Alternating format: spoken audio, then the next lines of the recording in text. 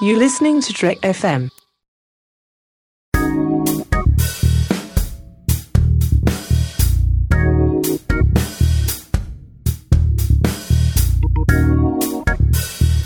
Hello and welcome to Season 2, Episode 7 of Commentary, Trek Stars, a show which deals with the work of Star Trek creators outside of Star Trek. Today is Part 7 in our series on Nicholas Meyer as a director, and we're looking at his 8th movie, Vendetta. I'm Mike. I'm Whitley Stryber. And today we're joined by Marcelo Pico of Framed Panda. How's it going, Marcelo? It is going great. Yeah, well, thanks for joining us again. We really appreciate you seeking out these movies and coming on to talk about them with us. So last time we spoke, you had seen Star Treks 1, 2, and 3 only, but since then, you've watched 4, 5, and 6, right? Yes, that is correct. This past, I think it was Friday, or I saw 4, 5, 6. So I completed the original series movie series. So Star Trek 4, that was the one that Nicholas Meyer wrote, co-wrote. He wrote the 1986 sequences. What did you think about that one? That one was it was strange. I'll say that. I've heard about the whale plot, the time travel thing, but just watching it, witnessing them, hunting a whale, capturing it, going back in time, it was strange. But overall, yeah, it was fun.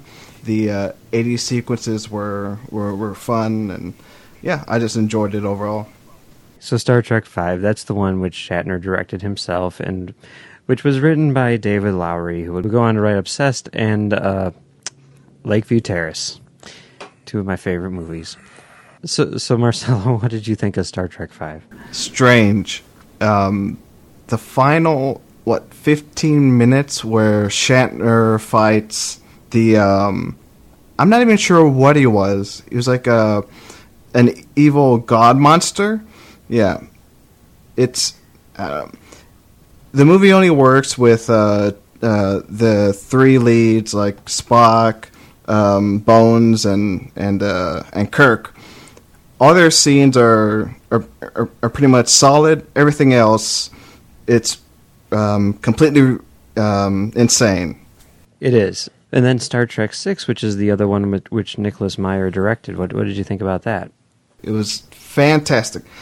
Best Trek movie since Wrath of Khan. So, solid, very political, smart, action-packed. Yeah. Yeah, I agree. I think it's the best. It's not true. It's the second best, but it's really, really good. Yeah. It's second best only because Wrath of Khan is exceptionally good. Well, I mean, I'm not denying how good Wrath of Khan is, but No, you are. Okay. Well, Star Trek VI: The Undiscovered Country was the last movie that Nicholas Meyer made before Vendetta. Last week we talked about Company Business, which came out right before Star Trek VI, and the similarities between those two movies. And then there was like an 8-year gap where Meyer didn't direct anything until 1999 when Vendetta aired on HBO. And that's this week's movie. Yeah. It was written by Timothy Prager and based on a book by Richard Gambino. It stars Andrea Di Stefano, Bruce Davison, and Christopher Walken. It's based on a true story about the largest lynching in American history. It takes place in 1891 New Orleans, and it's about it's a pretty complex plot, actually, but essentially these Italian immigrants were very successful at running the docks, and Christopher Walken plays an American businessman who basically wants to steal their business from them. And when Clancy Brown, the police chief, won't help him do that, the Kurgan. He has him killed. He kills the Kurgan. And his head removed. Yep, and sets it up to make it look like the Italians were the ones who did it. And they go to trial. and it goes from there. I don't know how much of it I can say since it is historical, but yeah. How much of it you can say? How much of the plot I can say? Well, okay, I'll just say it, because whatever, it happened. It's history, right? What happened? Concerned about spoilers? Yeah, I was a little concerned about it. It doesn't go well. They were found not guilty, and the townspeople did not like that, so they went in and forcibly removed them from the prison and killed them all. Yeah, they did the whole torches and pitchforks thing. Mm-hmm. Yeah. So, Marcelo, what did you think about the movie? Yeah, in terms of spoilers, I mean, when I was looking for this movie, when I was hunting it down, it said in like the main synopsis plot the story of the biggest lynching in U.S. history, and I was like, well, now I already know the end. The lead up to that was definitely interesting, comparing it to like the Deceivers, right? Sort of like the history storytelling. This one's definitely a step above of that.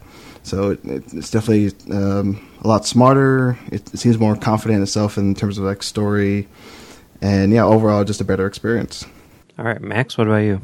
I couldn't possibly disagree more. I found this movie interminable. It was unbearably tedious. I feel like I've seen this story done dozens of times, and I might have actually seen this exact story done before.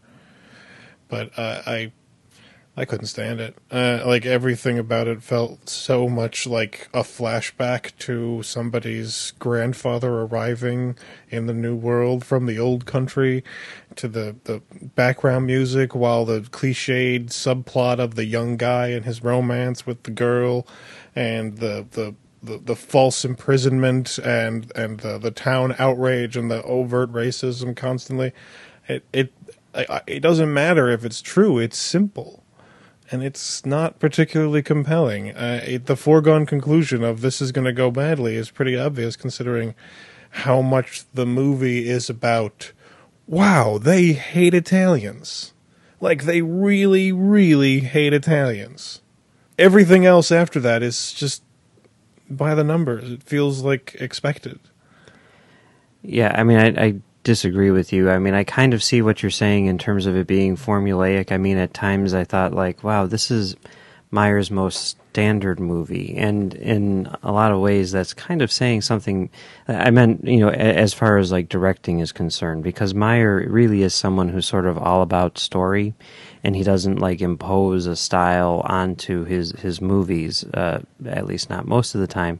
So and I thought that this was, that sort of amplified. It was almost like he took a step back from, things like The Deceivers, where he had sort of gotten a bit more involved in terms of the camera work and everything. But I thought that the story was really interesting. I was not aware of the history behind it, and I think that he did tell the story really well. It really is sort of an actor's piece, and I thought that the performances were excellent, especially like Bruce Davison, who's good in everything. So I was really impressed by it. I don't think that it's one of his best movies, but I do think it's a good movie. I think it's better than his last 3 or 4, not counting Undiscovered Country, of course. Now, Nicholas Meyer himself thinks that it is his best work. That's what shocks me. Okay, well, what shocks you about it? What I mean, like the idea that it's frustrating when you hear like, oh, Nicholas Meyer, he hasn't made a movie in like 14 years. Yeah, 14 years. And you think, like, maybe he doesn't want to make movies, maybe he's tried to make a movie here and there, but you don't really hear much about it. But then I hear, like, he thinks Vendetta is his best movie, and if I was a studio guy who knew Nicholas Meyer's body of work, and I heard, like, oh, you want to make a movie, let's talk about movies, and he says, my favorite movie that I've made is Vendetta, I'd be like, oh my god, you're crazy. Yeah. I will not trust you with money. If you think that that's the best that you've ever done, you want to top yourself with another thing, and you're going to learn from the successes on that movie? No, that's crazy. I'm sorry, Nicholas Meyer. I can't trust you. You're nuts. Well, Marcelo, you've seen a bunch of Nicholas Meyer movies in a very short period of time now. How do you think this one stacks up to the others? Not just, I mean, I know you said it's better than the Deceivers, but how do you think it stacks up to like Star Trek 2 and 6? I'll definitely say he's not his best from what I've seen. Maybe his third best after Wrath of Khan and Undiscovered Country. But I think I can see where he's coming from. Maybe he thought that this movie is like important. Like he was doing,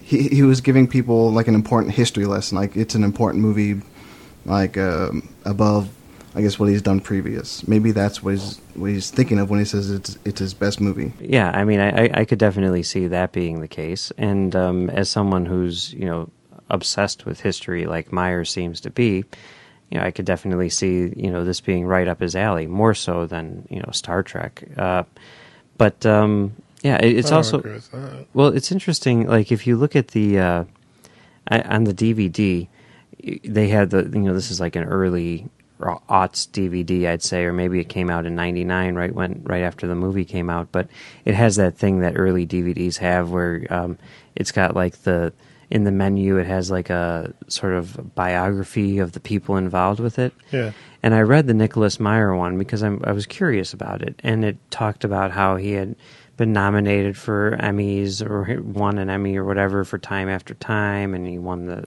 Emmy. Yeah, not Time After Time. Sorry, Day After, and 7% Solution. He got nominated for an Oscar and everything, and throughout that entire biography, there is absolutely not one mention of Star Trek.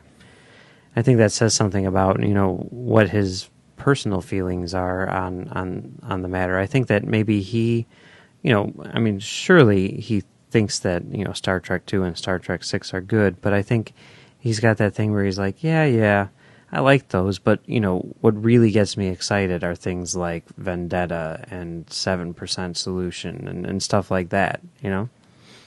I think he just has a different interest than most people. I think that implying that Nicholas Meyer has that in absentia of all other available information, I think that's erroneous. I mean, you've got to take into account the stigma of Star Trek. Oh, yeah, maybe, yeah. And he might think that it's absolutely fantastic, but he knows that if he pushes the Star Trek connection, it's going to alienate some people. And while we consider Star Trek to be fairly popular, it always has been and still is somewhat alienating. Yeah, that's true. Well, we talked about the gap a little bit, the fact that there were 8 years in between this movie and Undiscovered Country, and it's been 14 years now since he's made another movie, and I guess it's kind of interesting that exists, and what are the reasons behind it. And I think a lot of it has to do with, going back before Vendetta, you look at Undiscovered Country and what came after.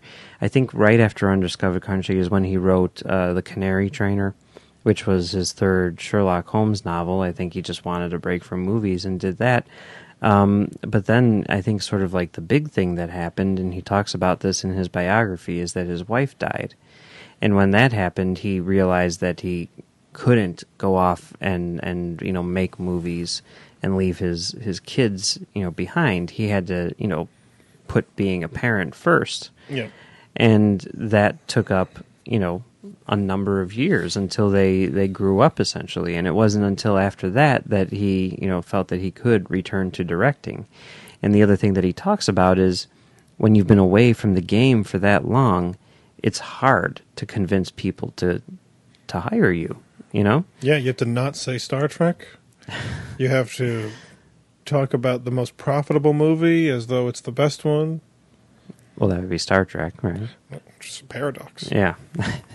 But in that gap, he was still active. He had written a number of movies. He was a script doctor. I mean, that's probably what he's done more than anything else in his career is rewrite screenplays or write screenplays for other people. And he's talked about how he enjoyed doing that, and it was easy. You know, it was sort of like a carefree career in a sense. You know, it was something where he could make a lot of money very easily, and he became comfortable with that. And I think he kind of regrets that from, you know, what he says in his book.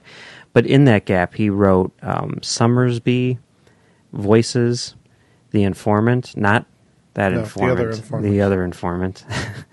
And Prince of Egypt, he's also credited with. And then I know that he did an uncredited rewrite on Tomorrow Never Dies, and I'm sure a million other movies. But if you look at that list, I mean, those movies are more Vendetta-like than Star Trek-like for sure. I mean, Summersby, have you guys seen that? Yeah. With Richard Gere? Yeah. I have not. How is it? I have no memory of it. No memory of it? It really looks like something which is rather unappealing. Voices, I almost think that's a TV movie. I'm not positive. I don't know anything about it. The Informant... I have no idea what Voices is. Yeah. The Informant, same thing. I think Timothy Dalton's in it. I take it you guys haven't seen either of these. I didn't see it, but I remember it. And then Tomorrow Never Dies. I mean, I think that makes sense. I think he's friends with Roger Spottiswoode, and of course he's friends with Pierce Brosnan. I like Tomorrow Never Dies quite a bit. It's one of my... I think it's the best of the Brosnan movies. I know, Max, you can't stand James Bond in any form aside from Casino Royale. But Marcelo, I know that you're a Bond fan. What do you think of Tomorrow Never Dies? That's the one with the Rupert Murdoch guy. Right. Yes, yeah, I do like that one. I'm trying to remember the plot, but yeah, I think that's better than GoldenEye, in my opinion. Yeah, no, I love Tomorrow Never Dies. I don't know.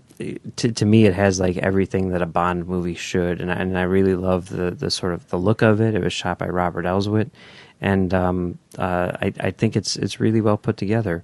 Up until the Daniel Craig movies, I might even go so far as to say that it's my favorite. And then Prince of Egypt is one which kind of surprises me. He's credited with additional screenplay material. I mean, I guess I can kind of see it in the sense that he's into like classical literature, but at the same time, I don't classical really, literature. I mean, I guess that's the only kind of connection that I can find to it. The Old Testament is classical literature. Classical literature, sure. Well, I mean, whatever. I mean, you know, like, but. But, you know, Vendetta, I don't think it... I mean, I had never heard of it outside of, you know, trying to seek out, you know, Nicholas Meyer stuff. I don't remember it making a big splash back in 1999 or getting nominated for anything. I had HBO. Yeah. I probably was aware of it when it came out. But, like some things, even if you're excited about it and look forward to it and then watch it, it leaves no impression. Mm-hmm. I could easily see myself having seen this and then completely forgetting every single ounce of it because, like, it has been only a few hours since I watched this movie, and I've already forgotten, like, half the characters' names. Okay. Well, you know, that obviously is not going to be a movie which gets him back in Hollywood's, you know, favor. You know, I can't see him being able to just go to a studio these days and saying, like, look what I did. And, you know, I mean, even back in 2000, it probably wouldn't have been enough.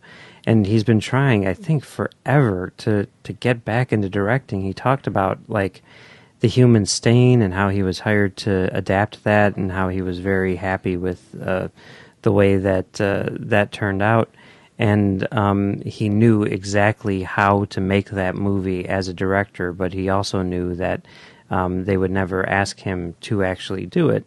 And he kind of regretted that because the finished product is something which he is not happy with. It was directed by Robert Benton. Have you guys seen The Human Stain? No. I saw it. What did you think? No memory of it. Okay, I saw it, and I liked it a lot, but I would love to see the alternate, you know, Nicholas Meyer version. he did a few other movies since this one, Fall from the Sky.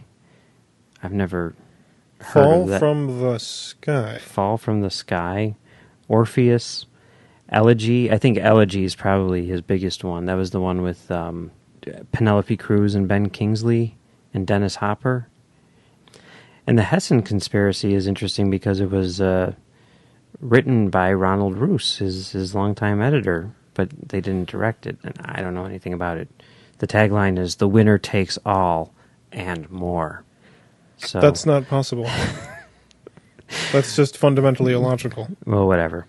He's apparently now working on a movie about Frank Lloyd Wright, and he's also trying to direct another movie called Love Affair. So we'll see if that ever happens. But Love Affair is about the writing of the love story. I don't think so. Let's say it is. It's funnier. Okay, all right. Star Trek collaborators on this thing, there were two as far as I can tell. One was Bruce Davison, who is awesome. I mean, and he's been in like 17,000 episodes of Star Trek as different people. But I love that guy. Every time I see him, I like him more. Are you guys Bruce Davison fans? Oh, yeah. When I was looking through the cast list, I saw his name, and I didn't immediately recognize his face in the movie. And I was like, oh, it's Bruce Davison. It's because he's in the mustache and kind of slick back hair. So, yeah, I definitely like him. Yeah, me too. The one role which I think he's super duper great in is that episode of Battlestar Galactica where he plays the doctor. That he's so creepy in that because he seems so ordinary and just like he does not overplay it. He does not tip his hand one bit. He just plays it completely straight. And you think like, how could this guy be like a mass murderer? He seems so nice. He seems so friendly.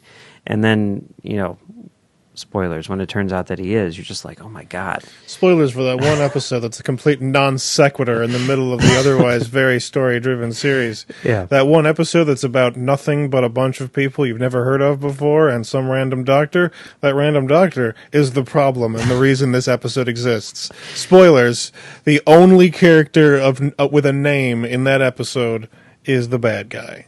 Spoilers. Yeah, I know he showed up on Voyager. I'm sure he was on Next Generation and Deep Space Nine at some point in time. Who knows how many times that guy's been on Star Trek? But he probably does. I doubt it. And then, of course, Ronald Roos edited the movie. I thought it was really well edited, as per usual. Maybe not up to the standards of Star Trek 6 or what have you, but... I thought it was a mess. You thought it was a mess? Why? Oh, God. Basically, the entire first half, everything about setting up those characters, it was tediously predictable. I mean, like I didn't even need to. I don't even think I would have had to have watched the first half of this movie to know what happened in the first half, because everything that happens is incredibly predictable and fits a very cliched mold of like the period piece where foreigners and locals are interacting. It's frustratingly similar to almost everything else. Well, I don't know. The thing about the beginning, which I think is problematic, is there's a lot of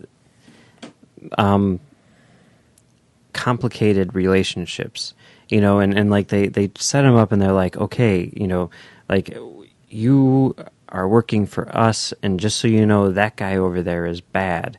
And then there's the whole thing where, like, this guy over here is saying this guy is bad, but he's lying, and then that guy says he's bad, but that's just because he has, a personal beef with him. And then, but then in the end, all of that stuff doesn't really matter. All that matters is like these people are falsely accused of this thing. Right. And I mean, I guess there is a little bit of, like the idea that these two rivals are now, bonding. There's also the issue of none of these people being entirely innocent. Mm-hmm. Like even the people who are falsely accused are definitely involved in some criminal activity. And the story that plays out and like leading up to the, assassination and the eventual mob riot is very sort of predictable. It fits a very old-fashioned mold of, like, I mean, like, it feels like a flashback in The Godfather to, arriving in America and meeting all these people and learning all the relationships. And, ultimately, all that really matters here is that these people are part of a group and they're working to better each other. And then somebody tries to screw them, and it doesn't end well for them because that guy's more powerful than they are. Well, I mean, I guess talking about like the history of the thing, from what I've read, which isn't much, there doesn't seem to be much, on the subject, all things considered. But the movie seems to be pretty accurate to what actually happened. Mm-hmm. And one of the things which I thought was really interesting was the when they're talking about the mafia. Mm-hmm. I had never heard that, but I mean, it really is sort of like the formation of at least the idea of a mafia, and they're like accusing people who it sounds like probably aren't, involved in that, in this case. So it's not like it's about the formation of the mafia, but just the idea of like, this is a new thing, which we're going to have to deal with. I don't know. That was kind of interesting. That was like a little bit of, history, which I was unaware of. I don't know. To me, I felt it was sort of cheap manipulation. It was, well, let's have these people react to the mafia so that the audience is thinking like, oh my God, they think that these guys are the mafia. We know that they're not because we know what the mafia is. But this predates that. So then logically, they might then, be. Well, but then that also, I mean, you're saying that that's manipulating, the audience, but to me, I think it's just like good shorthand almost, I mean, you're trying to convey what's going on here, and if you're doing that by relating that to something that the audience is aware of, then, that's going to help to tell your story more economically. I don't have a problem with that logic. I have a problem with that those scenes being in this movie, and especially considering the way the movie is structured. The movie is structured as though, like, we're supposed to relate to this one particular guy, the young guy, whose name I cannot remember. Yeah, I can't remember his name either. He's played by Andrea Di Stefano. Yeah, that guy. He's more or less the protagonist. Yeah, for sure. But like, he doesn't really do anything. So. But like, he's more like he's the observer protagonist. Yeah, he's our eyes on the situation. Yeah, and he's horrible. He's a dreadful character. There's nothing interesting about him.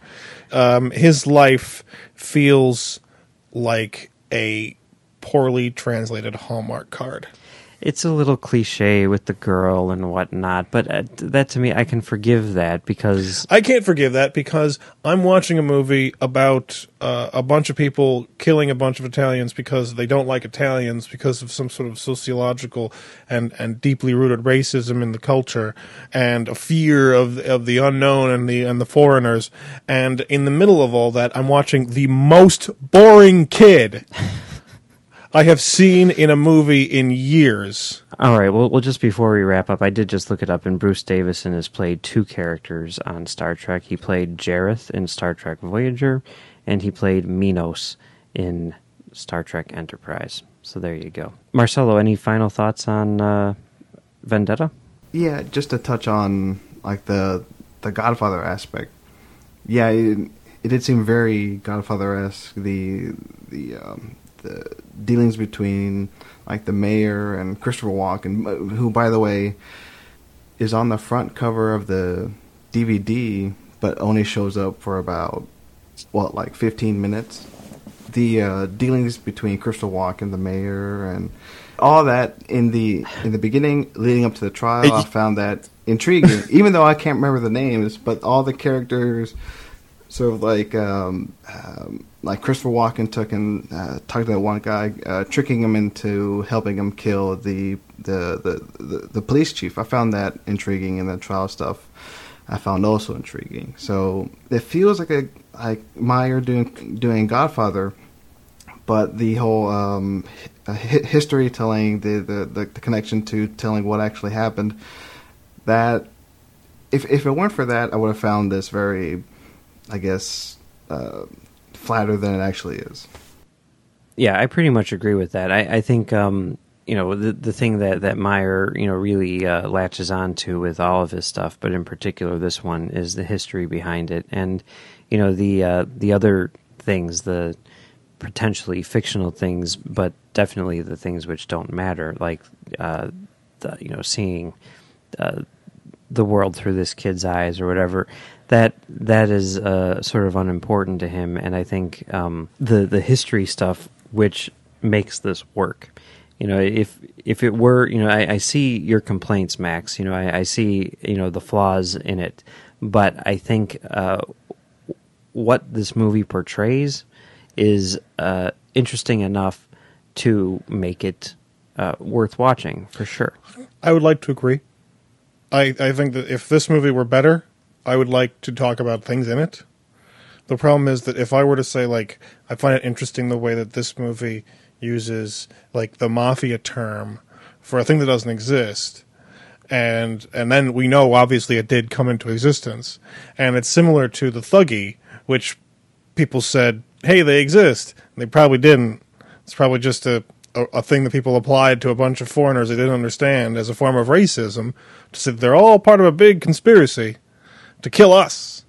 And it's a very similar thing, except that in this movie, it's not used intelligently, and it's thrown out amidst a rather by-the-numbers, children's watercolor version of a lynching. All right. I guess we'll have Which to... is a coloring book I need to publish. Okay. I guess we'll have to agree to disagree, as per usual. Marcelo, where can people find you? They can find me on Twitter, at Frame Panda. I'm a co-founder of Frame Panda Productions in Austin. Go to framepanda.com. We do video production, small, short. We do short films, all that jazz. So mainly Twitter, Frame Panda. Okay, cool. Now, if a panda had been framed for killing the chief, that's a movie I'd want to see. That's our next short movie. That is a movie I would watch. It's on the fast track. All right. There you go. So now that you've seen all of the original series movies, are you going to watch Generations and see what happens to Captain Kirk? I already know what happens, and I'm already disappointed. So. All right. As always, you can find us on our website, commentarytrackstars.com, where we have our other show where we do movie commentaries, or you can find us on Twitter at comtrackstars, or email us at comtrackstars.com, or go to trek.fm and give us some feedback on the forums. Marcelo, thanks again for joining us, and we will be back next week to recap Nicholas Meyer's career as a director.